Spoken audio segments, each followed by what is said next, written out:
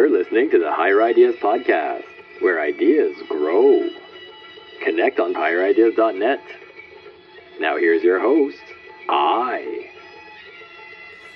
Hello, fellow human, and welcome back to the Higher Ideas Podcast. It is a lovely, tranquil, sunny Sunday here in Tarapoto, Peru.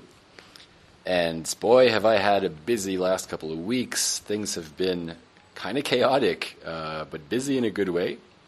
And I'd love to update you guys. So let's do an Openheart Sunday. I know this podcast lately is almost only Openheart Sundays. Good God, it's been difficult to sit down and focus on proper episodes. But let's get this done for now.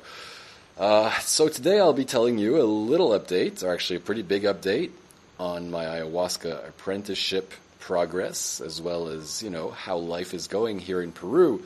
And also, there will be some Ayahuasca experience reports from my recent Dieta, which I know a lot of people listening like to hear about. So let's get into this thing.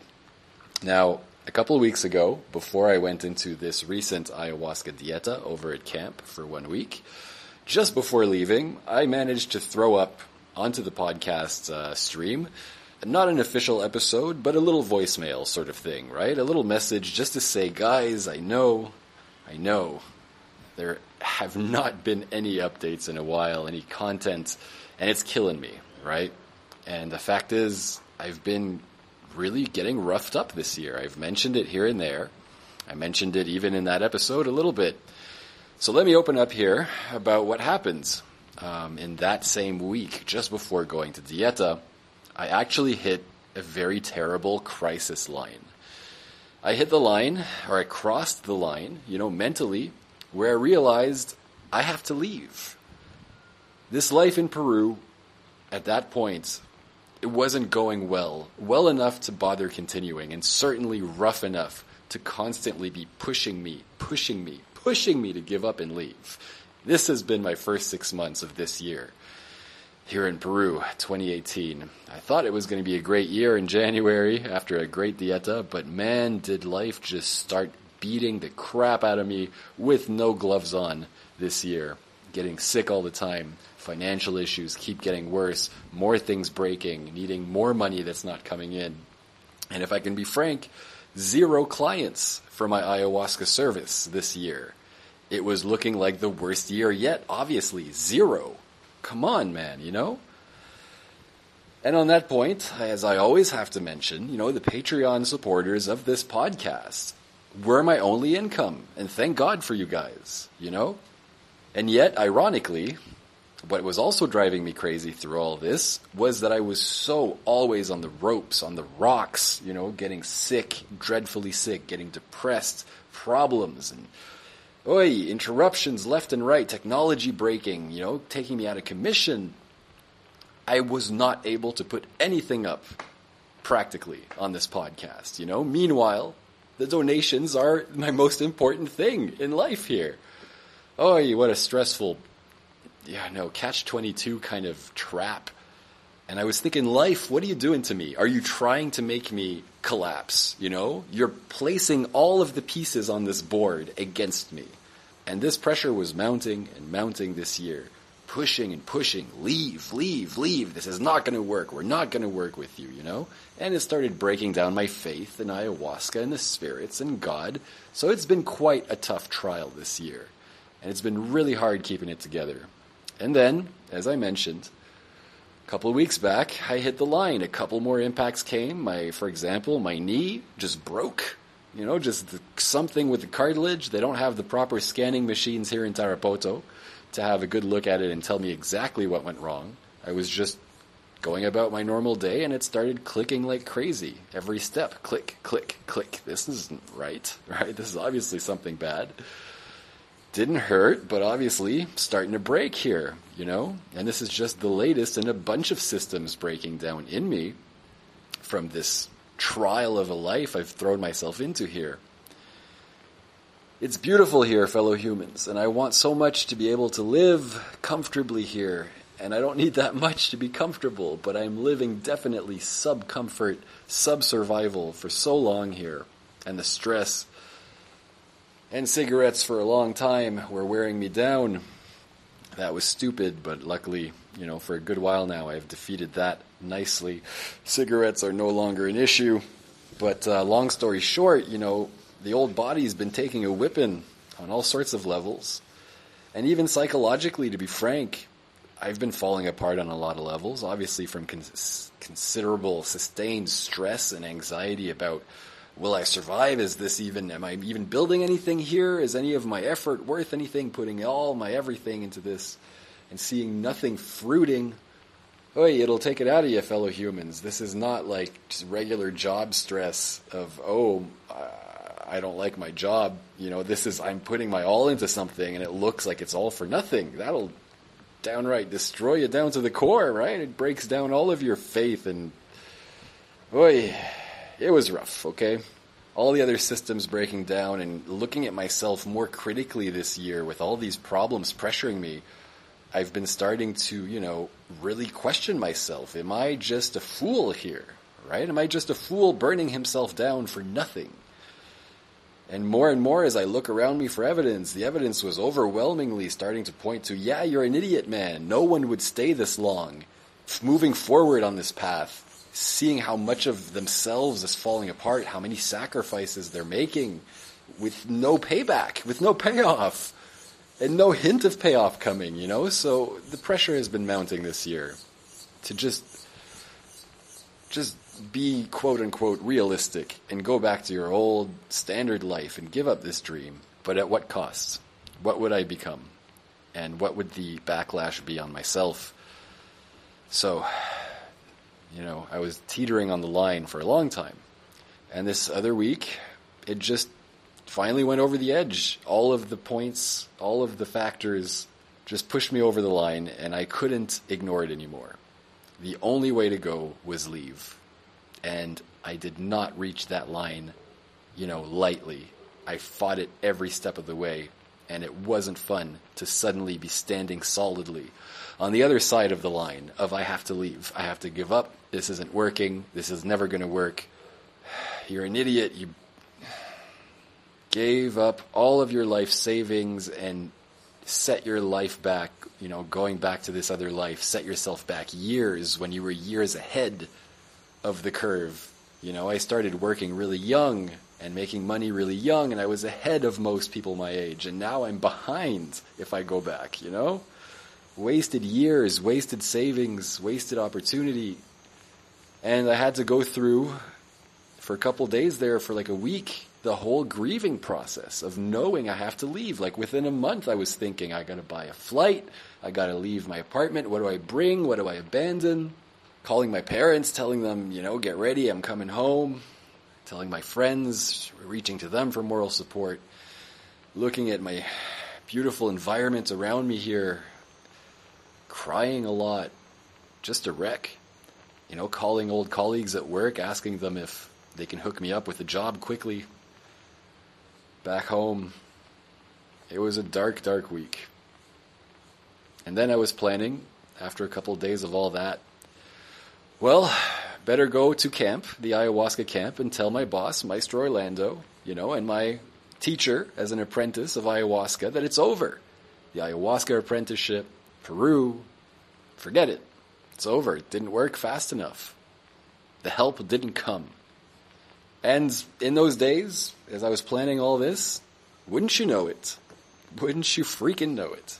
Out of the blue, 1, 2, 3, 4, 5, a bunch of different people suddenly appeared in my world, wanting to come to my ayahuasca service here at Maestro Orlando's camp, which I've been reaching out to people to come for years. One of them, had been in contact with me since the first year I've been here, and he actually came to Peru and went to ayahuasca somewhere else, which I gotta say was a little insulting, to be frank, right? But people are free to do what they want. But this guy, among others, suddenly pops up that week. Hey, I want to come. Yeah, sure you want to come. A lot of people come and tell me they want to come, but they never follow through. But these people were all motivated, ready, cash in hand, whatever the price, I'm coming, I'm decided. And so a bunch of them start booking. And I'm thinking, what the hell are you doing to me, life? I just went through a week of a broken heart accepting that I'm going to lose the paradise I sacrificed so much to live in without ever having had the opportunity to even appreciate this paradise, because the entire time I've been here has been anxiety about when can I land here? When will I feel that I can let myself love this place because I won't lose it, because I'm solid, because life is stable and income is coming, and I can start building a house or something and a family. I never reached that point, and I had realized I'm leaving, and the whole time I was here, I didn't even have I didn't reach that point of being able to breathe and just be like, yes, this is my home. I can be comfortable. I have landed. I am solid, So in a way, all of that time here, I didn't even get to really savor it. And now, after accepting that I have to leave and there's no choice, now life delivers. Now the universe sends this great luck of a bunch of people motivated to come, seeing the value of our place and wanting to come to this place for good ayahuasca. And so as 1 and 2 and 3 of them came, I sort of tentatively said, okay, I got to clear some dates, because I was thinking, I am going. I can't, you guys, where were you when I needed you, I'm not sure if this is enough to keep going. But a couple kept booking and more, and all of a sudden, I'm sitting with more bookings within 1 week than I had any year before. So all of a sudden, in the space of 1 week, I was looking at the best year so far when it comes to clients showing up to my service. And we're only halfway through the year.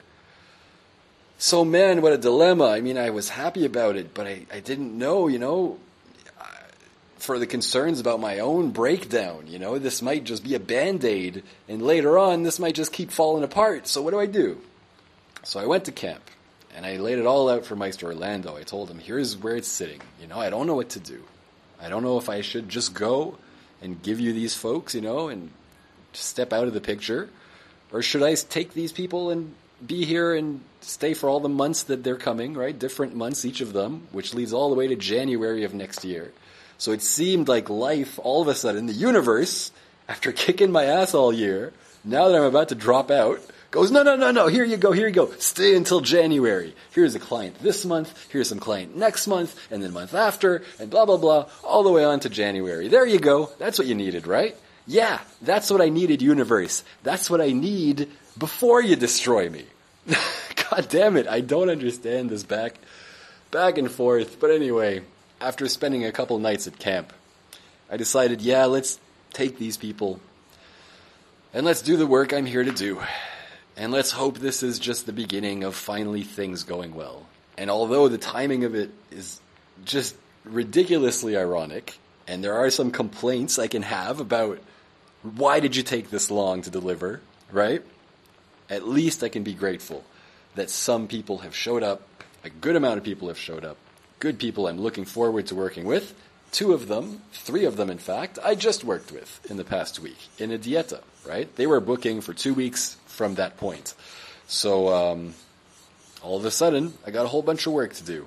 And, feeling more fulfilled here. This is what I'm here to do. So good, things are in motion. And where this year was looking like the most terrible year so far, and I was about to give up, all of a sudden within the space of a week, it's the best year so far, and I'm motivated again, right? I'm got a glimmer of hope to work with. So that's where things sat. As I went into this Dieta with this recent couple, the first of the wave of people who appeared, a lovely young couple from South Africa. I guess you could describe them as hippie-ish types, right? Very positive, very spiritual, very nature-y, and just beautiful, beautiful energy they brought to us. And while I had my own things to work on through this Dieta, especially about my path, right? And is this even paying off in any way? Is this worth it? All that stuff. That's all normal stuff in Dieta for me to deal with. I was mostly focusing on their good experience, right? The first clients in a long time, of course you want them to have a good experience and leave happy. So off we went to a Dieta. Now, I've often talked about Dieta here, how in the first ceremony of the 1 week or the 2 weeks or the 3 weeks you're doing, in a process like this. I've often noticed that in the very first ceremony, things get put into place. Images show up, characters show up, or just, storylines open up that sometimes mean nothing to you as you encounter them. You think, wow, that's weird. Why did I see a bird? Why did, I see a snake in a knot? Weird things like that. Sometimes these things don't mean anything.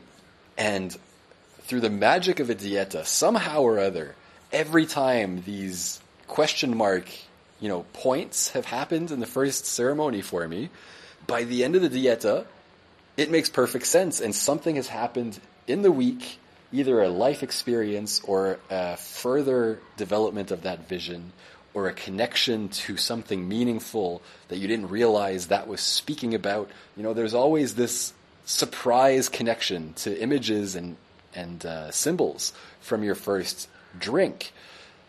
And so that's one of the really funny ways that Dieta seems to be one big story, right? The entire process you're in is connected to each other. So while people may have separate ayahuasca drinks in a Dieta, it's a continuing story. And even sometimes the ending of one Dieta tails into the very point of your next Dieta. It's like a preview of next time, right? Perfect example of this is in their last Dieta reports that I shared on this podcast, Bless the Bees. I spoke about having a recent Dieta in January where bees became this amazingly important connection that I finally made that, had threads connecting all the way back into my childhood through my entire life, this presence of bees, right? And I finally came to terms with what they mean and connected with them in a strong way that really opened my heart and everything, right? So bees were the huge theme of that January Dieta. But the Dieta just before that, I mentioned in that episode, which was some months before, the very last vision I had of that Dieta, previous, the night of the final ceremony, after all of the medicine had worked through me and all of the after ceremony blah, blah, blah, and visions and continuing work that happens when you go to bed, all of that had happened and settled, and the last delicate little vision I had, with my eyes closed, facing the wall, facing one of the walls of my mosquito net, was of seeing in my mind's eye a projection, like a projector shining onto my mosquito net, of a huge bee looking right at me, just its big face and its wings, front view, so kind of the sides of its body and its legs hanging down, but its wings in like a 3-frame animation of wings up, wings sideways, wing down, wings sideways, wings up, wings sideways, wing down, right? So it's flapping up and down, and it was just looking right at me. And I didn't know what that meant at the end of that Dieta. I thought, seeing a giant bee, what does that mean? And I had pondered it for a while and couldn't find any sense to it, right? But, of course, if you've heard that episode, Bless the Bees, you'll know that very next Dieta in January, at the end of that Dieta, as the very last thing that happened again in that Dieta, there was this huge connection to bees and this huge, important moment for my development and my self-healing, and all kinds of big shifts happened to do with bees and connecting to bees. And then I realized, you guys were looking for me last Dieta, right? The energy of bees was there. I didn't know what it meant back then, but in that secondary Dieta, it all made sense. So the reason I mention this is that yet again, for me, in the beginning of this Dieta, there was just this one theme. I didn't get that many visions. It was a really light effect for me, even though I drank quite a bit. There was this recurring pattern through my entire first night's drink of just eyes. Eyes everywhere, all kinds of different decorative eyes and patterns with eyes. And I've seen eyes before, but never so much in one night, right? And I thought, what's with all these eyes, man? And this definitely came to make sense for me by the end of the Dieta, even though I kind of forgot about that throughout the week. It made sense, because I was definitely being observed in that Dieta by a lot of, let's say, spirits. It was actually going to be, for me, a pretty important Dieta. But I didn't feel that through the week. Because as I took care of the clients, right, and actually got another client who showed up at the camp, and I assisted, right? So I was actually taking care of 3 people, as it turned out, instead of 2. As I took care of all these people, it keeps you pretty busy throughout the days, I sort of forgot about myself, which is one of the sacrifices I do while dieting with people. You're supposed to focus entirely on yourself and be isolated in a dieta. But as part of my learning and as part of what I do, I am actually focusing more on others than myself in a dieta, when I dieta for work, right? So I forgot about the eyes, and as I drank in the midweek, Maestro Orlando, he knew I really needed some answers and gave me a good wallop. He even blew some energy into the cup as he handed it to me, which he hasn't done in a long time. And I know when he does that, he's putting something special in there, so savor it, right? And I took my big dose, and I thought, good, all right, let's see what happens tonight. He walked off. Of course, this is a solo drink in the way we work.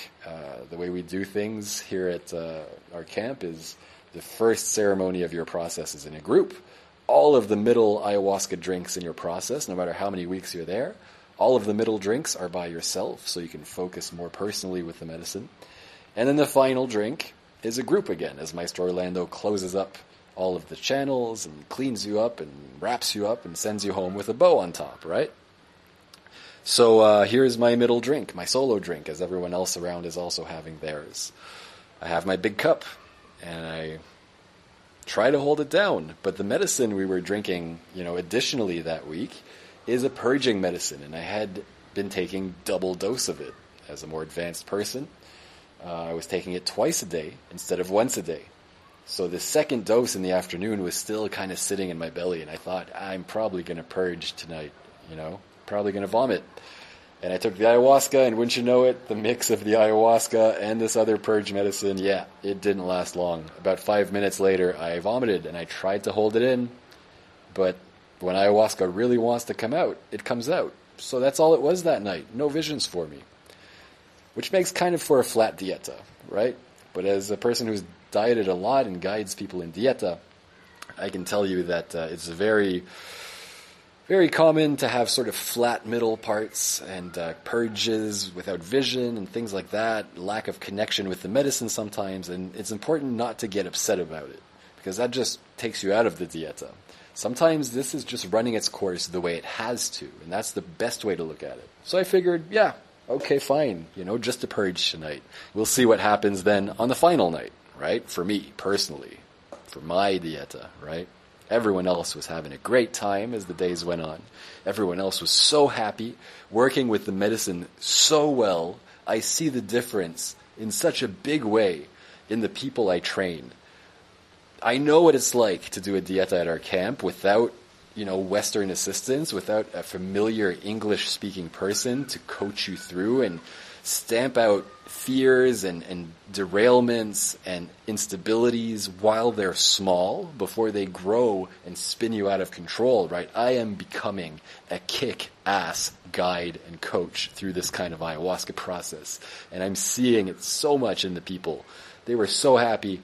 They made extremely big progress, and the one guy who was here with a very obviously serious psychological thing to work through, he had a breakthrough super early and was just happier every day I visited him. He was greeting me with a bigger smile and a cleaner energy and brighter eyes and connecting more as he speaks instead of being so lost within himself, So I got to see my 3 people doing great, and that was good enough for me, And along came the last drink of this 1-week process. 3 ayahuasca drinks in a 1-week process, usually. So, along comes the final night, at least for the 2 first people that rolled in. The 3rd person that rolled in came in 2 days later, so he was finishing 2 days after that. But for this group I came in with, these 2, we were wrapping up. And this was going to mean the end of my dieta too. I was going to come back to finish with the other guy, but for my personal dieta, I was wrapping up with the people who I came in with. And going into the ceremony, I started thinking, great for them, but, I'm still feeling so beat up from the recent, heartbreak, the grieving that I did about having to leave, and I'm still confused about what is my future, and, I still feel like I need to clean up, and I feel like I'm not. I feel like nothing much happened for me in this Dieta. I saw a lot of eyes, and that's it. And funny enough, speaking of eyes, as we're hanging around camp again, me and the two others from South Africa, and we're just waiting for the sun to set and, everything to settle before our final night's ceremony, we're sort of free to roam around camp. And there's this door, this wooden door. It's a very basic structure, base camp. It's kind of shabby, but I like it that way. It's natural. There's this door, this wooden door that you can open or close. Doesn't really matter because it's an open shack, but it's the place people pass through coming in and out of the kitchen to head into the camps, into the isolation camps in the other little part of the property, and coming back into base camp. This is the door people will commonly use, and we close it when it's out of use, and when people pass through, they leave it open. Anyway, at the top of this wooden door, just this year, there appeared a big, bold, black, written message, right? Someone, one of the guests, not one of the ones I worked with, wrote something at the top of the door, which I thought, when I saw it, I hope you had permission, right? Because that's kind of egotistical, to say I was here, right? But it was a positive message, so why not? It says, "Dream big and fly high!" Exclamation, exclamation, exclamation, right? And at the bottom it says, "Jack the Eagle." So apparently this guy named Jack had a big connection to the energy of eagle and visions of flying as an eagle, became an eagle and all this stuff, and big transformation for him. And I suppose, with Meister Orlando's permission, wrote that message at the top of the door for anybody, coming later. And I was sitting in the kitchen looking at that, and something came over me that's very unlike me. Even as I did it, I put myself back in that moment, and I still remember how automatic it was. Without thinking, I stood up, I walked over to the fire pit, I grabbed some burnt sticks, which is what that other message had been written with, a charcoal of burnt sticks. And right in the middle of the door, big and bold and brash, I drew a big geometric eye. Just a big eye staring at you. It's sort of like a diamond shape rather than an organic swooping shape. And I just drew it, and I perfected it. I made it nice and thick and bold, and stepped back and look at it. It's not quite right. It needs a little work here. It needs a little work there. And then I finished it. It took like 2 minutes, and walked away to do some other things. And the weirdest thing is, after I walked away, I sort of got taken over by, I guess, my normal personality. When you drink medicines in Ayahuasca Dieta, these medicines sometimes take over your personality and make you different than you usually are.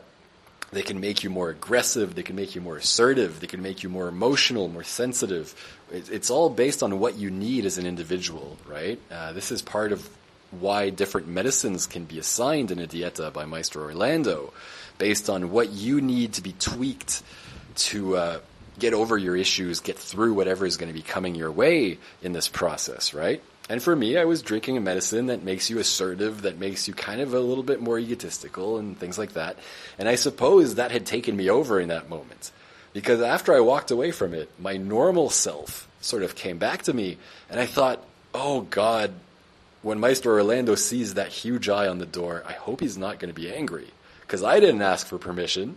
Who am I to come over to his home? This is like his home in the jungle. It's his property. Who am I to come to his home and draw on his door?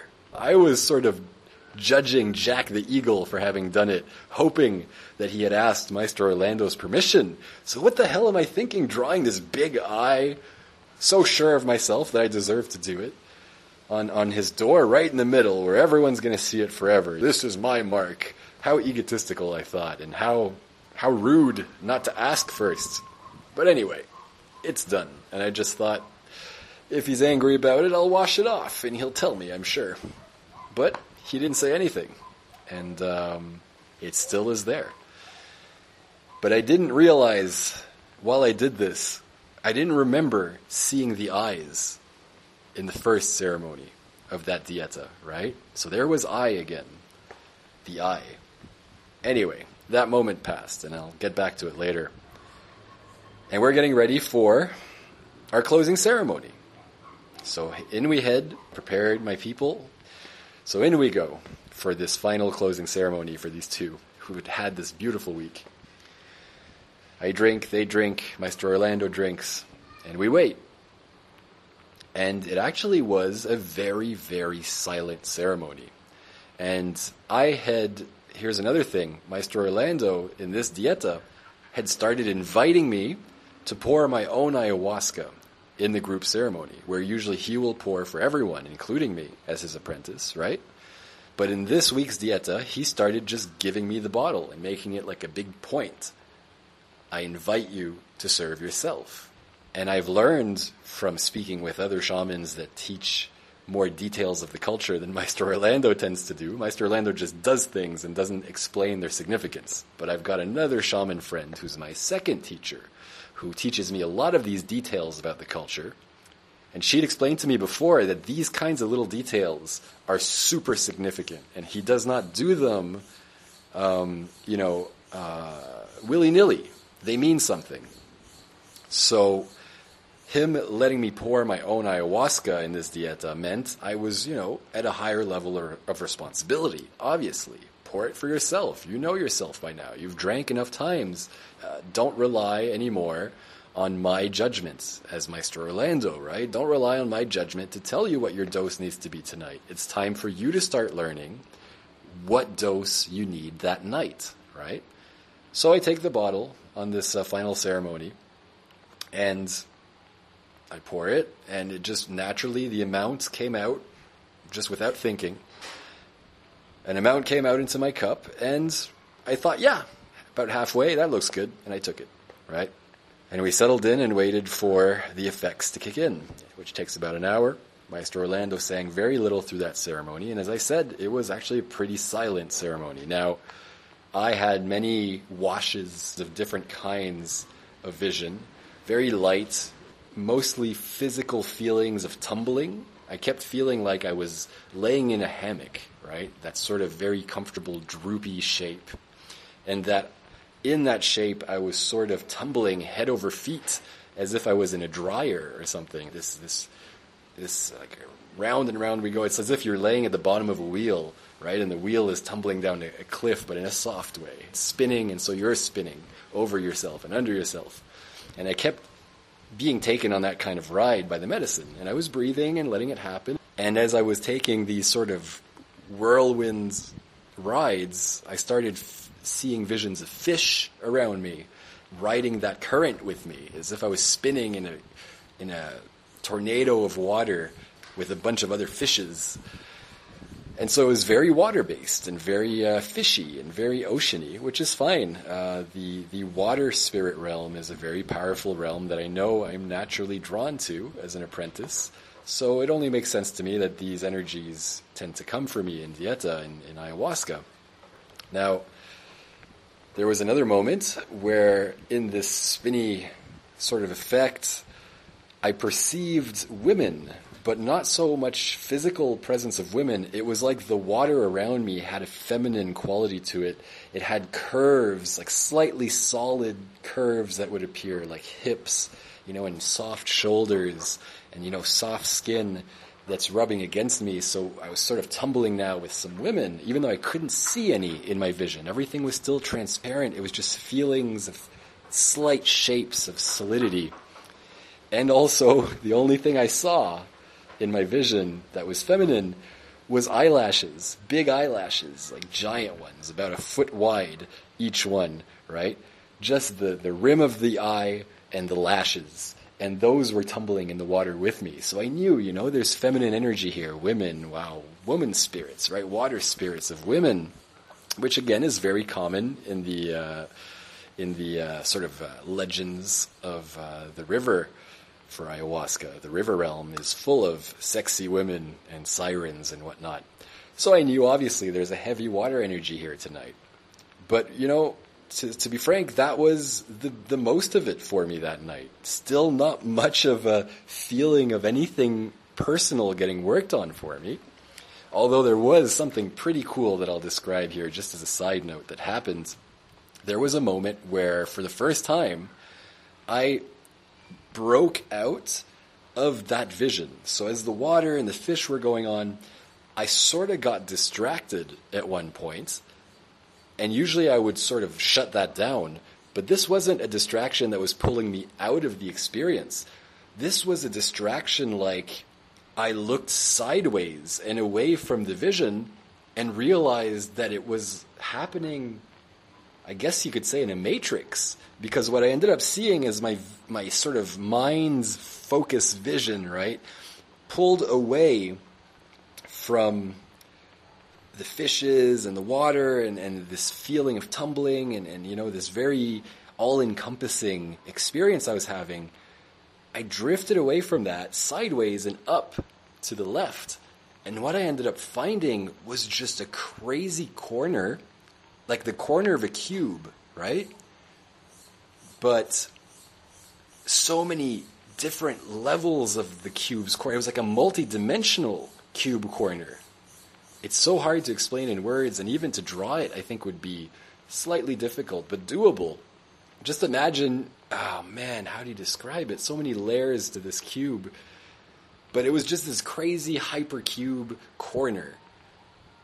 And, you know, the physical part of this cube was down and to the right towards where I was just experiencing things.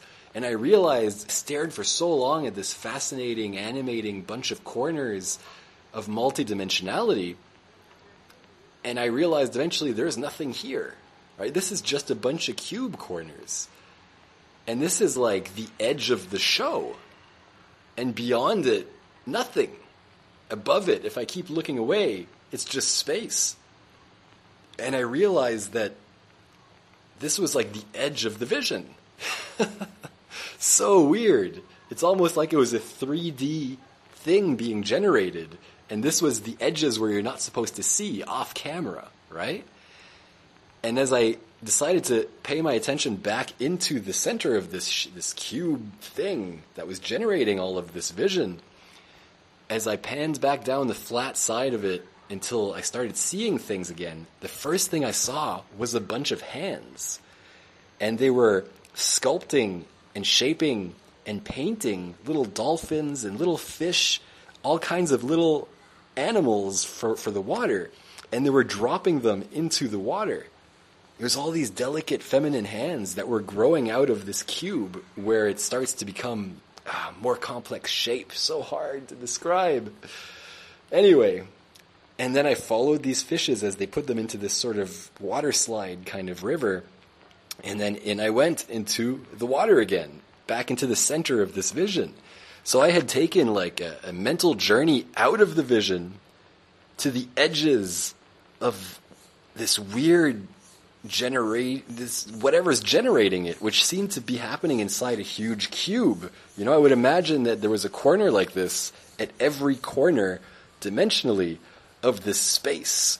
And in the center of this huge hypercube was the three-dimensional vision experience that was happening, right?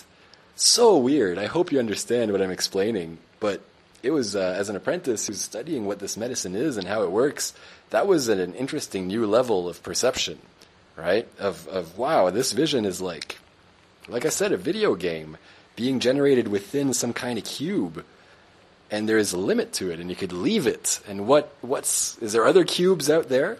Maybe this is how Maestro Orlando is able to monitor other people's experiences, right? Maybe you can leave that cube, and then out in the space of nothingness outside of it are a bunch of other cubes and shapes of other people's simulations happening. So interesting to ponder. Anyway, that's just some advanced apprentice talk for anyone interested. Back to the point. So, the ceremony went very quietly. And for me, like I said, on my personal issues and everything, not much work, besides those interesting points. And eventually, Maestro Orlando broke the silence and asked everybody, as always, "Are you okay? How's it going over there?" Which he usually does to check whether we should continue for a little while more. But this time, he started speaking, which he rarely does. He started speaking about something, describing something. And, you know, I'm under the effects The two other people are still under the effects. We were all in our thing, and all of a sudden he's speaking to us, and it's hard to understand. And when Maestro Orlando also is under the effects, he kind of slurs his words, and it's harder to understand. Plus, you're under the effects, so it's harder to listen. You're like, wait, hold on, words, wait. What are you saying? Saying it again? Say it again, please, slower. But as he kept speaking, I sort of came out of it and realized he's like telling us a story. And I thought, is this like a little parable, like a little legend he's telling us? I should try to listen. And I caught that he was speaking about his cousin, and I caught that he was talking about a river and a beautiful journey. And as we sort of all woke up and listened to him more, it became clear he was saying, I have never had in so long a journey that beautiful, he was saying. He was describing this journey he'd just had. He was so happy about it. And he was saying, thank you, all of you, for bringing this beautiful energy this week. I'm so... What a beautiful vision. Wow, how beautiful. He just kept saying that. Thank you guys, right? So, Maestro Orlando had an amazing vision, apparently. This beautiful journey, which he had not had in so long, right? And he was so happy about it. So it was great for me to see him satisfied and excited and happy. And he closed the ceremony there. He said, that was beautiful. Thank you all. Let's all go to bed and rest.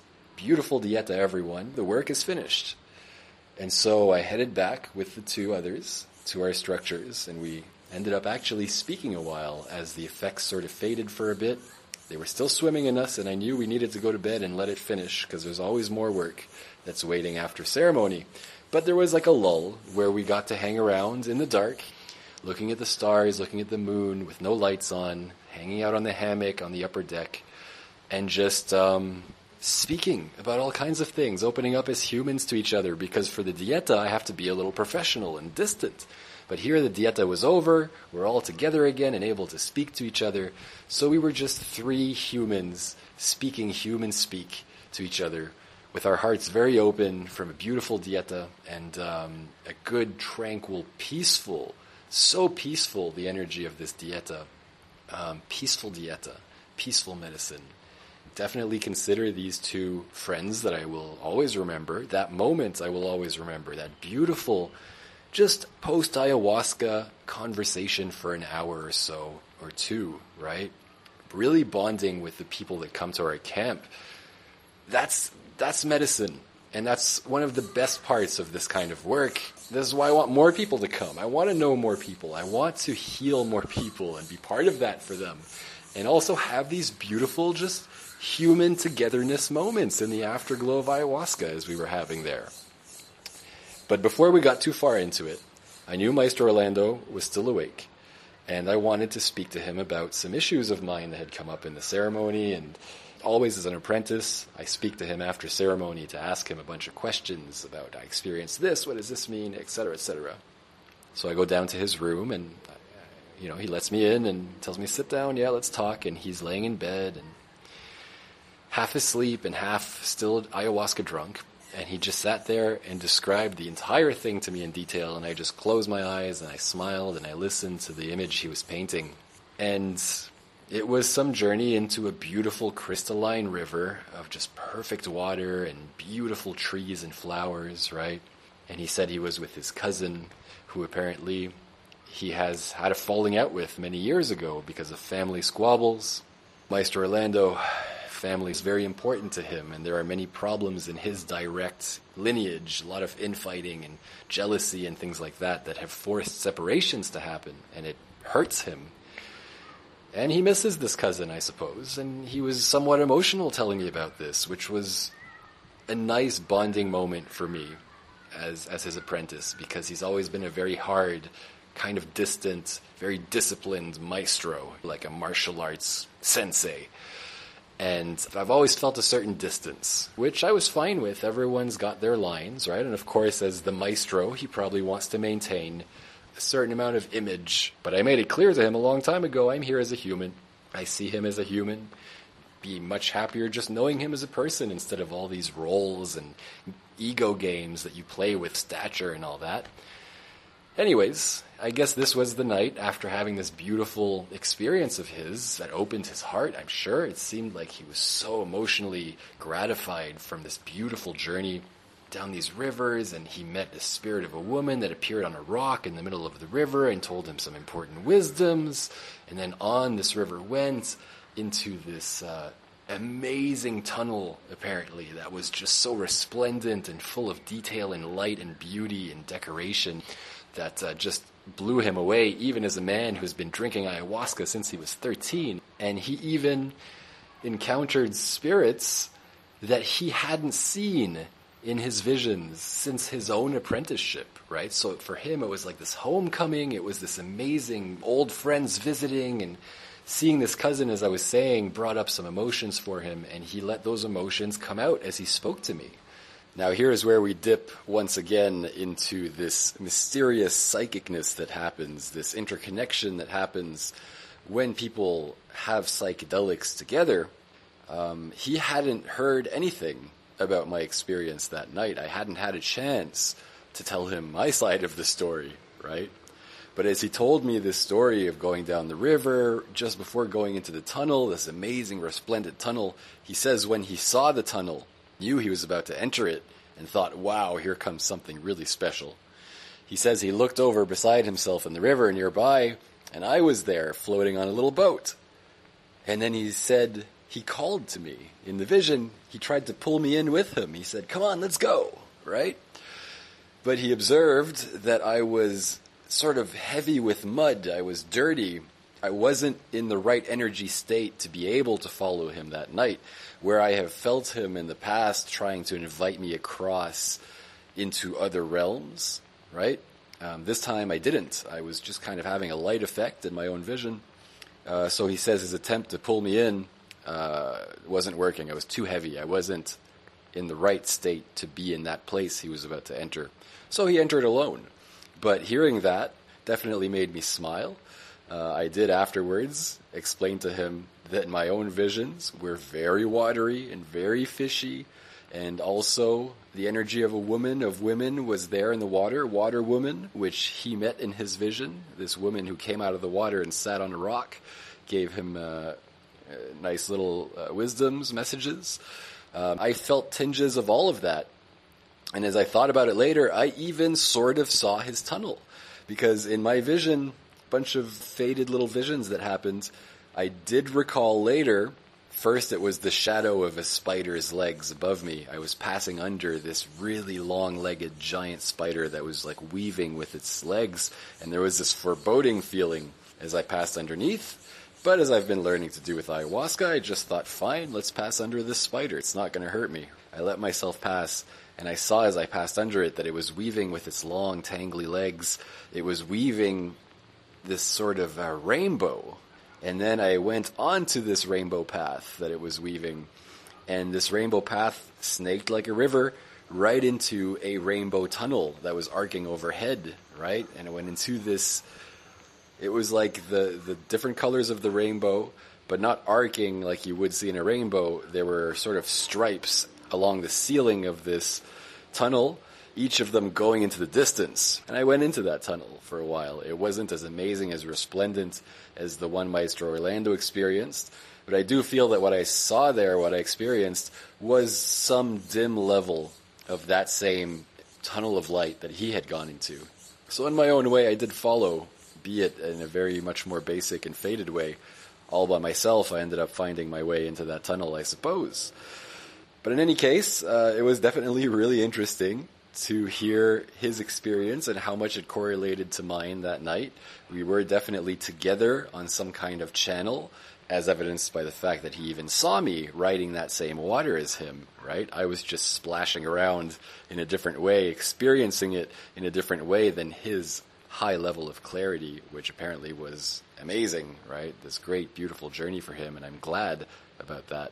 And on top of that, his assessment, seeing me in that state, in that vision of his statement that I was dirty and heavy and kind of mucked up was absolutely correct. I was, right? After these recent impacts, and I definitely wasn't connecting as powerfully to the medicine as I'm used to doing, I do have some cleaning up to do. And he told me exactly that night. You got to clean up. You weren't able to follow me. You're very heavy right now. Damn right I am. I mean, I just definitely a lot lighter now after all these drinks when everything was said and done. But definitely in that moment, oh yeah, still very messy from the recent turbulence. So many things I'll always remember about this final Dieta night. Anyway, and went back to the people upstairs, yeah, and we finished our night until eventually we all headed to bed and went to sleep. The next morning, I took them home, set them up in their hotel. Super happy, on top of the world they were, to this day, still. So good work for them, good work for us, good work all around. But I still had to head back to camp to finish this third person's week, which was going to happen the next day. Another closing ceremony. For me, my dieta was over. I thought, next dieta, there'll be something for me, right? But let's go back to camp, help this guy with his final leg. So along comes another closing ceremony. But wouldn't you know it, as it just so scheduled, the closing ceremony for this last guy was happening on the night of the recent lunar eclipse. And I didn't know much about this lunar eclipse. I found out later that it is the longest lunar eclipse that we will have for the next 100-something years, right? So somewhat remarkable astrologically. Now, I have never been one to pay much attention to astrology or the phases of the moon and things like that, but I thought this will be interesting, right? This is a special cosmic night of alignment, so maybe the energy will be different. That's all I thought going into this ceremony. Little did I know this was going to be a pretty big deal this night. So here's how it went. We headed into the Maloka, me, the one other client, and Maestro Orlando. We had our doses. Maestro Orlando had me dose myself again, which I guess is going to be just how it goes from now on. And we sit in the darkness and we wait for about an hour for the effects to kick in and for Maestro Orlando to start singing. Now, before he started singing on this night, he decided to open with a little harmonica music. He likes to play harmonica just as I do, and so he initiates with his harmonica. And as soon as he finishes playing this little song for a minute or two, he immediately starts singing. And I've been in so many ceremonies with Maestro Orlando, and I have never heard him sing without stopping from one song to the other, to the other, to the other, to the other, as he did that night. He just sang and sang and sang. And not only that, but he was singing exotic Icaro medicine songs that I've never heard him use. You know, there's a certain repertoire that I always hear him use, and once in a while he throws in a new one, but this was all new ones. I had never heard any of these, so I knew they were special somehow, right? And I couldn't see why, right? Why all these special songs tonight? This guy had a very standard healing dieta. He's happy. We're wrapping him up. I am not in dieta, right? So why? Who are you singing these for? Is it because of the eclipse? I don't know, right? But anyway, in the first of these songs, very early, I saw my first vision of the night. And it was kind of cute. It was silly. What I saw, just very fleeting, took about 5 seconds. With my closed eyes, I saw the image of 2 children running out from behind Maestro Orlando off to my right and skittering across the entire ceremonial hut, the Maloka, from one end to the other and through the wall and out of the Maloka, right? So just 2 kids running right across in front of me. And there's this ability I have. I don't know how common it is, but I can rewind a vision and I can pause it and observe it, right? I can even pause it while it's happening, which is problematic for me sometimes because if I pause it, right, whatever happens next, I miss because I'm paying attention to the pause, right? And then I lose the moment. So this has been a recurring problem for me, but it's a benefit sometimes in the sense of rewinding, right? I could rewind the vision. What did I just see? Rewind it, pause it, zoom in, right? So after these kids ran by, I knew there was something weird about the second kid. There was like weird shapes or colors or something. So I'm like, hold on. After that passed, rewind, bring the kids back. Just the back one, the one in the back. And zoom in and look at him. Why is he weird? And as I looked him over, I realized he was wearing a little Halloween costume kind of thing. Like a onesie and with like a hood over his head that was a dragon's face. Right? So he had a dragon head and like these spikes down his back and a tail, this like cotton, cartoony sort of dragon outfit. And he was chasing this girl, so it was a girl up front and a little boy in the back. And this little boy running out from behind Meister Orlando was chasing this little girl, sort of going, "Rawr," as a dragon, right? And they were laughing and just skittering across the room. And I saw that and sort of smirked. It's like, look at that, like a kid dragon, little kid playing dress up. That's cute. And I let it fade and I let it go, not really realizing that was pretty telling of what would happen that night. Because Meister Orlando, his big power animal, and I guess you could say his nickname as a shaman, is the dragon. He calls himself the dragon of the jungle. And his most powerful power animal that he uses is the dragon, which is apparently the most powerful power animal that you can come up with. It's the big kahuna, right? Which is his friend, which he has tamed in a way, you could say. So, seeing a kid dragon, I didn't know exactly what it would mean. But what turned out happening was that ceremony was a graduation ceremony for me. And I had no idea it was happening. Because as Meister Orlando kept singing, I kept seeing light around me, like flashes of light moving around me. He was calling plant after plant after plant, spirit after spirit after spirit. And I kept getting flashes of humans in the room, right? Human spirits. So like a woman and two men and an old lady sitting in the corner, just everywhere, all around me, all around the space, there were flashes of people arriving. It was like a big party being prepared. And all of these people that I saw were native in feeling, right? Even though some of them had white skin in the sense of being very white, like light, right? Light beings, but human. And but their features would be very sort of Chinese sort of eyes, more squinty eyes, and the more native features, right? And they were all wearing native clothing, and this feathers and leather and beads and that kind of thing, right? Very traditional figures were appearing left and right as Meister Orlando kept singing and singing.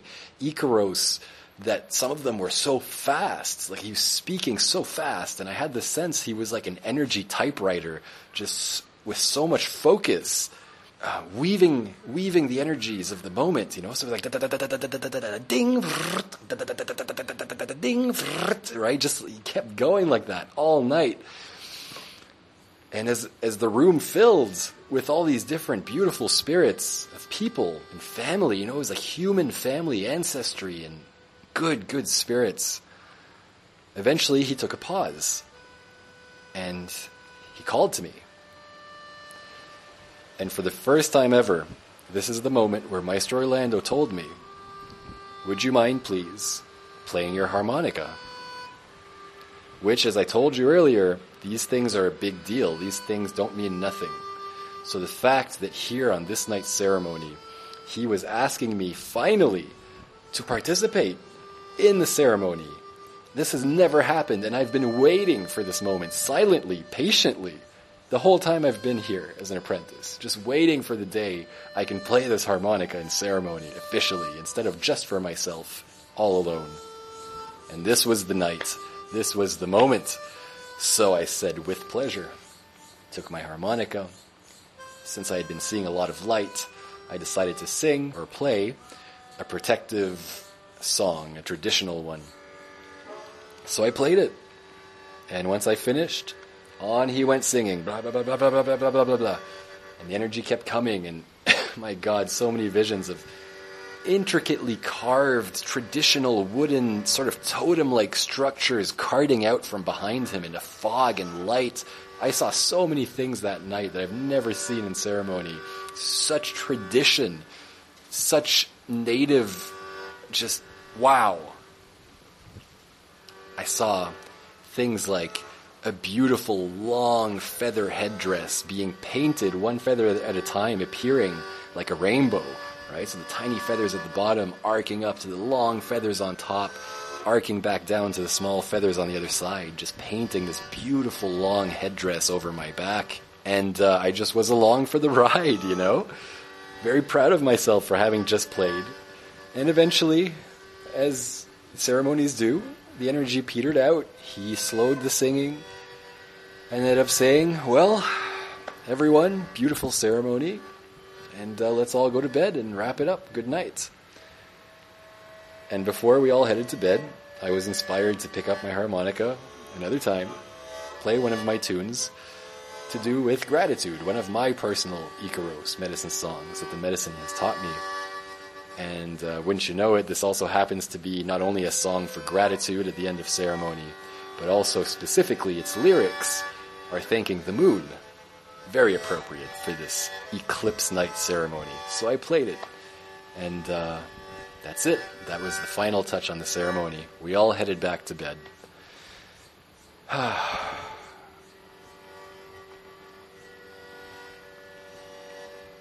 And the client went straight to sleep, you know, very wiped, having had a very good ceremony. Maestro Orlando went to sleep, and I was left alone, awake, to ponder what happened, what this meant, what tonight was all about. And as I sat there on my bed, with my eyes closed, still in the ayahuasca drunkenness, and the very last vision I got was the face of a kindly native grandmother who was just leaning right in front of me, looking at me right in the eyes. She had a serious face, serious and direct, but she just had the slightest sort of smile of satisfaction, and she was just nodding, looking at me like, yes, yes. And as I sort of thought, what are you nodding at? The ayahuasca always whispers information to you, and what the ayahuasca explained, he's good, he's ready, it's time. And I realized in that moment, for sure, I just graduated to a new level, because what playing in ceremony meant was I'm now ready to participate in ceremony by the estimation of Maestro Orlando. And all of these crazy Icaros he was singing that night, my sense is he was inviting all of the spirits, all of them, to look at this moment, because the relation between a shaman and his apprentice is one of inheritance. The shaman will be introducing you to all of his spirits, all of his energies, all of his allies, and you become like family. And as family, you're embraced by his family. And that's what that was. It was a family reunion. All the ancestry, all of the tradition. He was calling them all into the Maloka because he was about to promote me.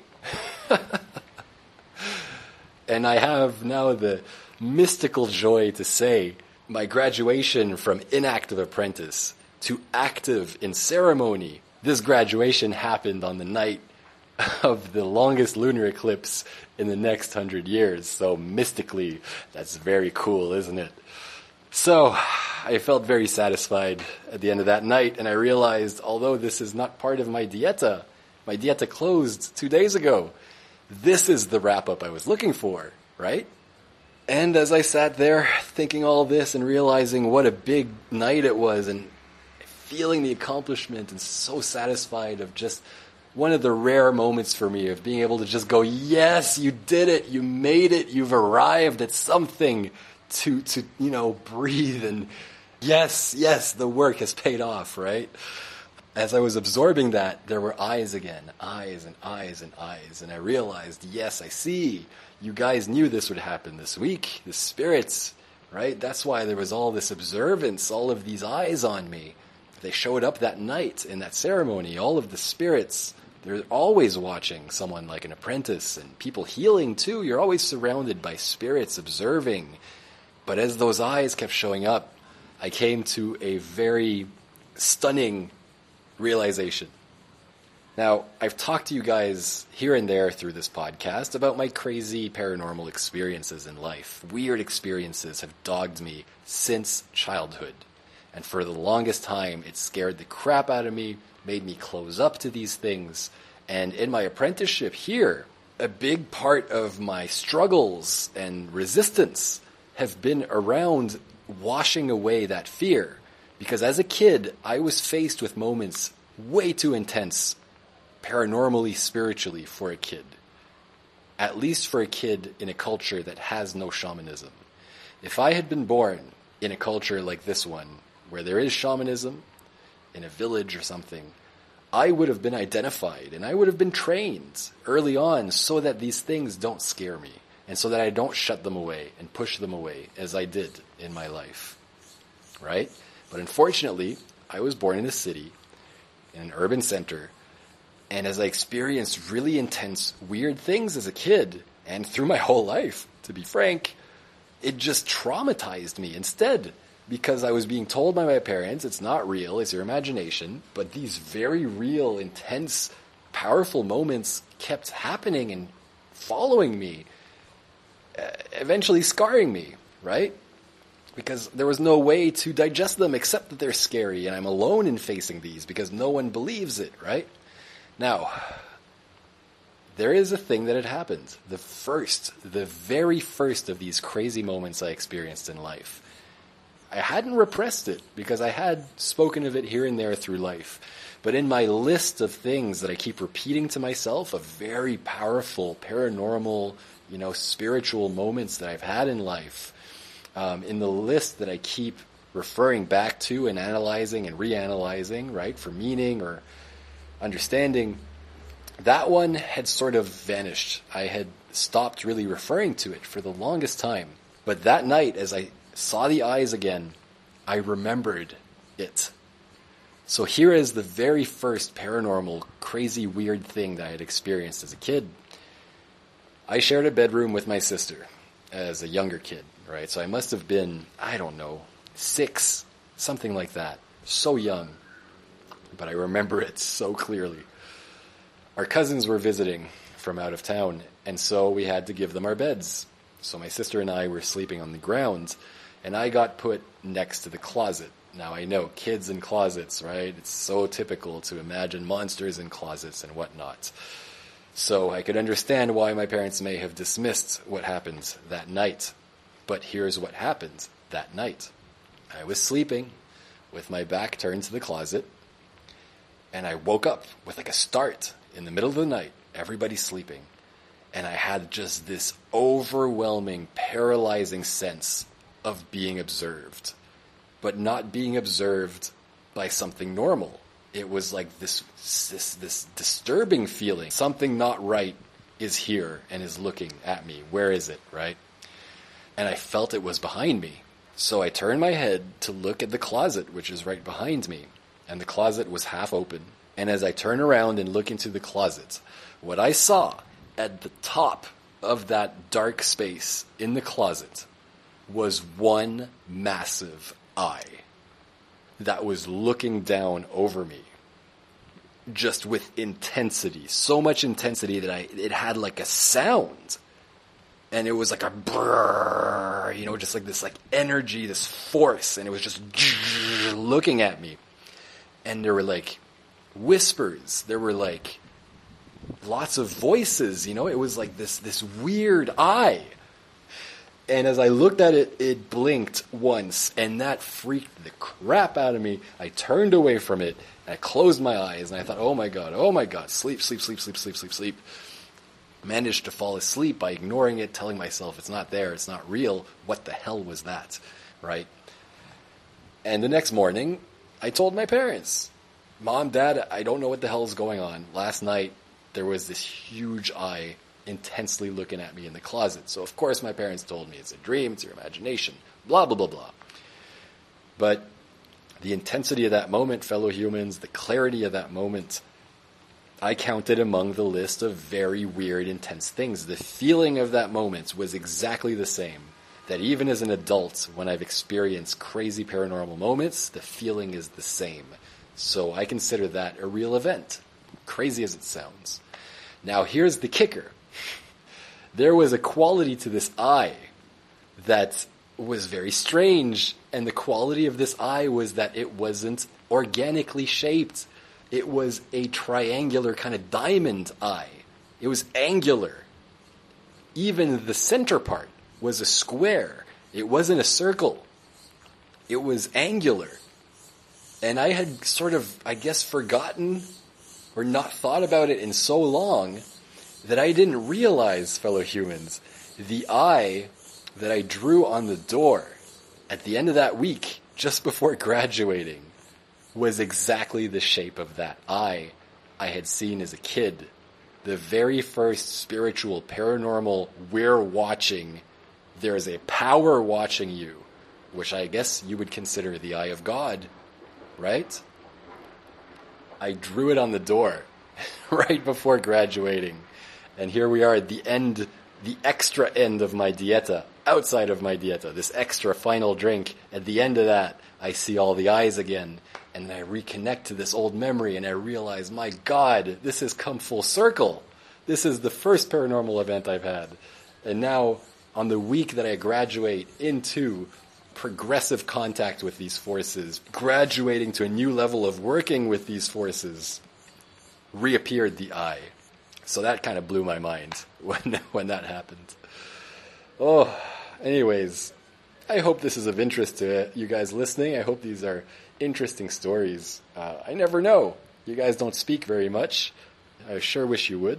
But the complexity, the interconnection of factors, the magic of a Dieta, the way one thing ties into another in such a beautiful tapestry, so unexpectedly.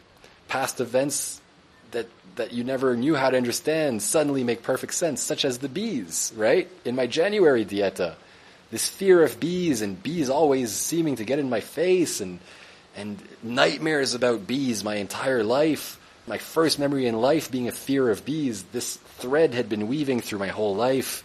And in that previous Dieta had come to this glowing, perfect, just, that's why, and came to this beautiful resolution. Well, now, I've got the eye, too. That's why the eye. My entire life, the spirits have been watching me. I knew it, but I never connected that memory to that symbol. But now, full circle, I understand. That eye as a child, that intensity of being visited at night, not just that time. That trouble sleeping I had as a kid because I can feel people, things around me, like at night. It's the spirits. I'm one of these people that has this connection. And that eye now is a symbol for me. Oh, speaking of eye, I bought a ring last year because I wanted a ring. Thought, hey, it would be cool to have a ring. I've never been a ring guy, but I feel a calling to a ring. Took a trip to Toronto last September for a month. It was a beautiful, beautiful visit. Visiting family, spending time with my best friend. I was on top of the world that month. And the whole time I was around Toronto, I was carefully shopping rings. And I had been deliberating between 3 rings. What I felt was, which ring I choose somehow is going to determine my future. It felt like one of those gateway moments. Choose wisely. I had narrowed it down to 3. One of them was a tree with roots that interwove like a Celtic knot. And I thought that was really beautiful. And that spoke to plants, plant medicine. I like it. There was another one, which was a sort of crucifix, a cross, which I didn't love, but it had beautiful plant shapes blooming out from behind it. Some symbology there that I definitely could jive with too. Mostly about self-sacrifice, right? Sacrifice, working with plants. That speaks to apprenticeship. And there was this other ring, which is just an eye. One eye with glowing lines, light shining from behind it. And I had revisited many of these rings many times and put them on and thought, is this the one? And the one I ended up choosing was the eye. And out of every finger on my hand, the only finger this ring fit on was my wedding finger. And that actually was its detracting point. I thought, people are going to think I'm married, right? I don't want it on that finger. But then I realized that's the commitment finger, isn't it? Commitment to what? What does the eye represent? Well, knowledge, awakeness, consciousness. And that's the one I ended up choosing. But as I realized this importance of the eye from way back in my childhood, I looked at my hand and I thought, man, oh man, I even have it on my finger. Without really realizing what I was doing, drawing it on the door, putting it on my finger. It was so weird, that moment of realizing that what I drew on the door, the geometric shape of it, was what I had seen as a child. So weird, this path. This is the spiritual path, fellow humans. It's so full of crazy aha moments of everything, serendipity, everything tying together. You get to see the way threads of a life weave together and come to this beautiful harmony in these mind-blowing little moments. So there it is, fellow human, the update on the apprenticeship, the story of the recent Dieta. And here we are. I've got a bunch of clients on the way in the next months. I'm feeling so much better on that level. Thank you, God, I can breathe a little bit on money here. I can actually now fatten myself a little by eating normally instead of subnormally. Thank you. My knee is getting better, although it's still got a ways to go and there will be rehab to do. A lot of little things here and there seem to be on the improvement trend. So things are better, but it seems to be a pattern with me. It seems to be that the pattern of my life is everything almost goes to hell. Everything almost, it's like a plane crashing and crashing and crashing, and right before it hits the ground, right before, like its belly is going to scrape on the ground as it finally pulls up at the last minute and flies a little while longer, right? So that's what just happened to this thing in the last couple of weeks. This entire thing almost completely failed. And thank God, and please keep it coming, came the help, came the wind, came the updraft. So let's enjoy the updraft for a while. And there's my story, fellow humans. Now, I did grab some beautiful testimonial videos off of these recent 3 guests at our center.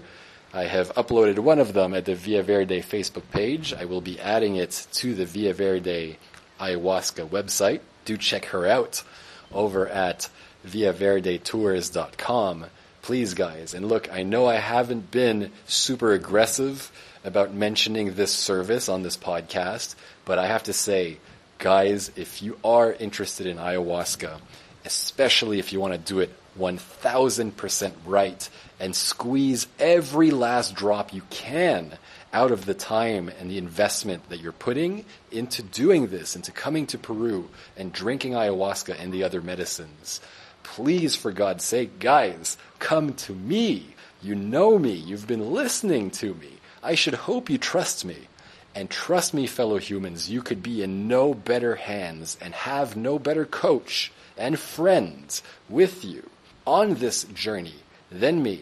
And you can have no stronger shaman overseeing your journey and running your ceremonies and medicine than my teacher, Maestro Orlando. Why the hell do you think I'm here sacrificing everything to learn from him and dedicate myself to his center?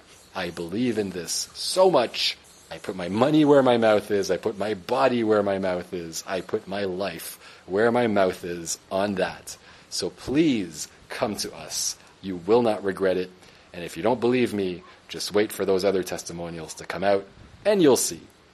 So I would love to receive people from the podcast. If you do contact me about this, please right up front tell me that you're from the podcast so I can be happy dealing with someone who listens to this, right? I would love to meet you guys. I hope I can receive some of you guys soon. As always, thank you to the Patreon patrons that have kept this thing alive through the hard times and continue to support. I love you guys. You are amazing. You are my heroes. So much gratitude for you guys, especially Mr. X, as always, the most generous, crazily generous out of them all. But thank you equally, all. Amazing, amazing. Thank you. Anyone else who'd like to pitch in and help make this thing more stable and secure, please do head over to higherideas.net. The Patreon link is up at the top, little orange, humble Patreon link. Incidentally, also, the first big link, colorful link on that page is to Via Verde Tours, that ayahuasca service of mine and Maestro Orlando's. And of course, over at higherideas.net, you will find every other episode, and soon to be more episodes, because I see again clear sailings ahead. God, please, give me some space here to make some episodes. There's so much to get to. So thank you for listening, fellow humans. Hope you enjoyed this other story of shaman and mysticism and magic and healing and ayahuasca and medicine. And good God. Until next time, fellow humans, keep thinking.